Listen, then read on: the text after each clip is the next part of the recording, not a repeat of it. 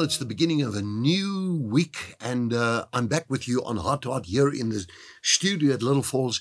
And you know what? It is such a privilege to think that, there are many people watching Heart to Heart on various programs, on various internet platforms, and we get the feedback. If you are in Chile, if you're in China, if you are wherever you are on the planet, always welcome to drop us a line and say, we are here and we're watching Heart to Heart.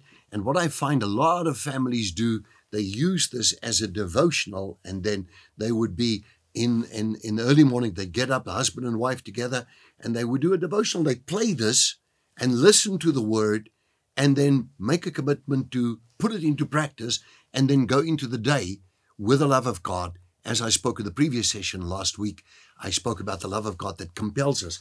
The Amplified Bible, shall I say, not the old one, the old classic Amplified, but the new one says these words. Love this translation because it really helps you. If you do not know Greek and Hebrew, it really lifts out the meaning. It says here, for the love of Christ controls and compels us. It is 2 Corinthians 5, verse 14. And it says, the love of Christ controls and compels us. You do things because the love of Christ compels you and controls you, that you would not have done under other circumstances. Sometimes people don't realize that just to love people causes you to become a different person towards those people. I can say this to you, and this to me is quite important if I think about it, because faith works by love. Galatians 5, verse 6. Faith works by love. Faith moves, is energized, is literally perpetuated through love. So you behave differently towards people who do not always understand the love of God towards them and their lives.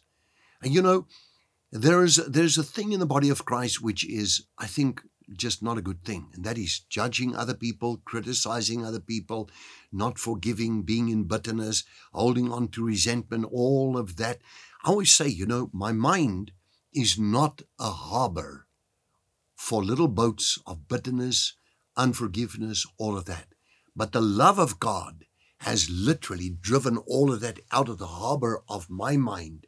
And now I can renew my mind, as the Word of God also tells us in the book of Romans chapter number 12, where he says these words, I beseech you therefore, brethren, by the mercies of God, that you do not be conformed to this world, but be transformed by the renewing of your mind, that you may prove what is that good and acceptable and perfect will of God concerning you in your life, the perfect will of God under all circumstances. When you renew your mind, the Word of God.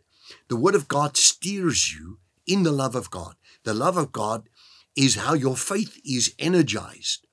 And I remember, I think one of the highlights of my life was when there was this child. I've told the story before, but maybe just quick to tell you this, that there was this child that was busy dying in those days known as the H.F. Wood Hospital. And a man came to me and said, come along and pray for this child. The child is dying, a little girl. And I went through to Pretoria. They took me there, took me into the hospital. Then I prayed for this child. I had to go through a whole, they have to put on special clothes in there, and you have to also dress up for the occasion and, be very, very sterile, so to speak, and with the stuff they put on your hands and so on and so forth. Get to the child. And I saw that child at 3 years of age with legs like your finger.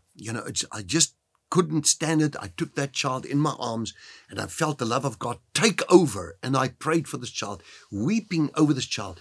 God just healed this child, loved this child so very much. And you know what? A miracle took place.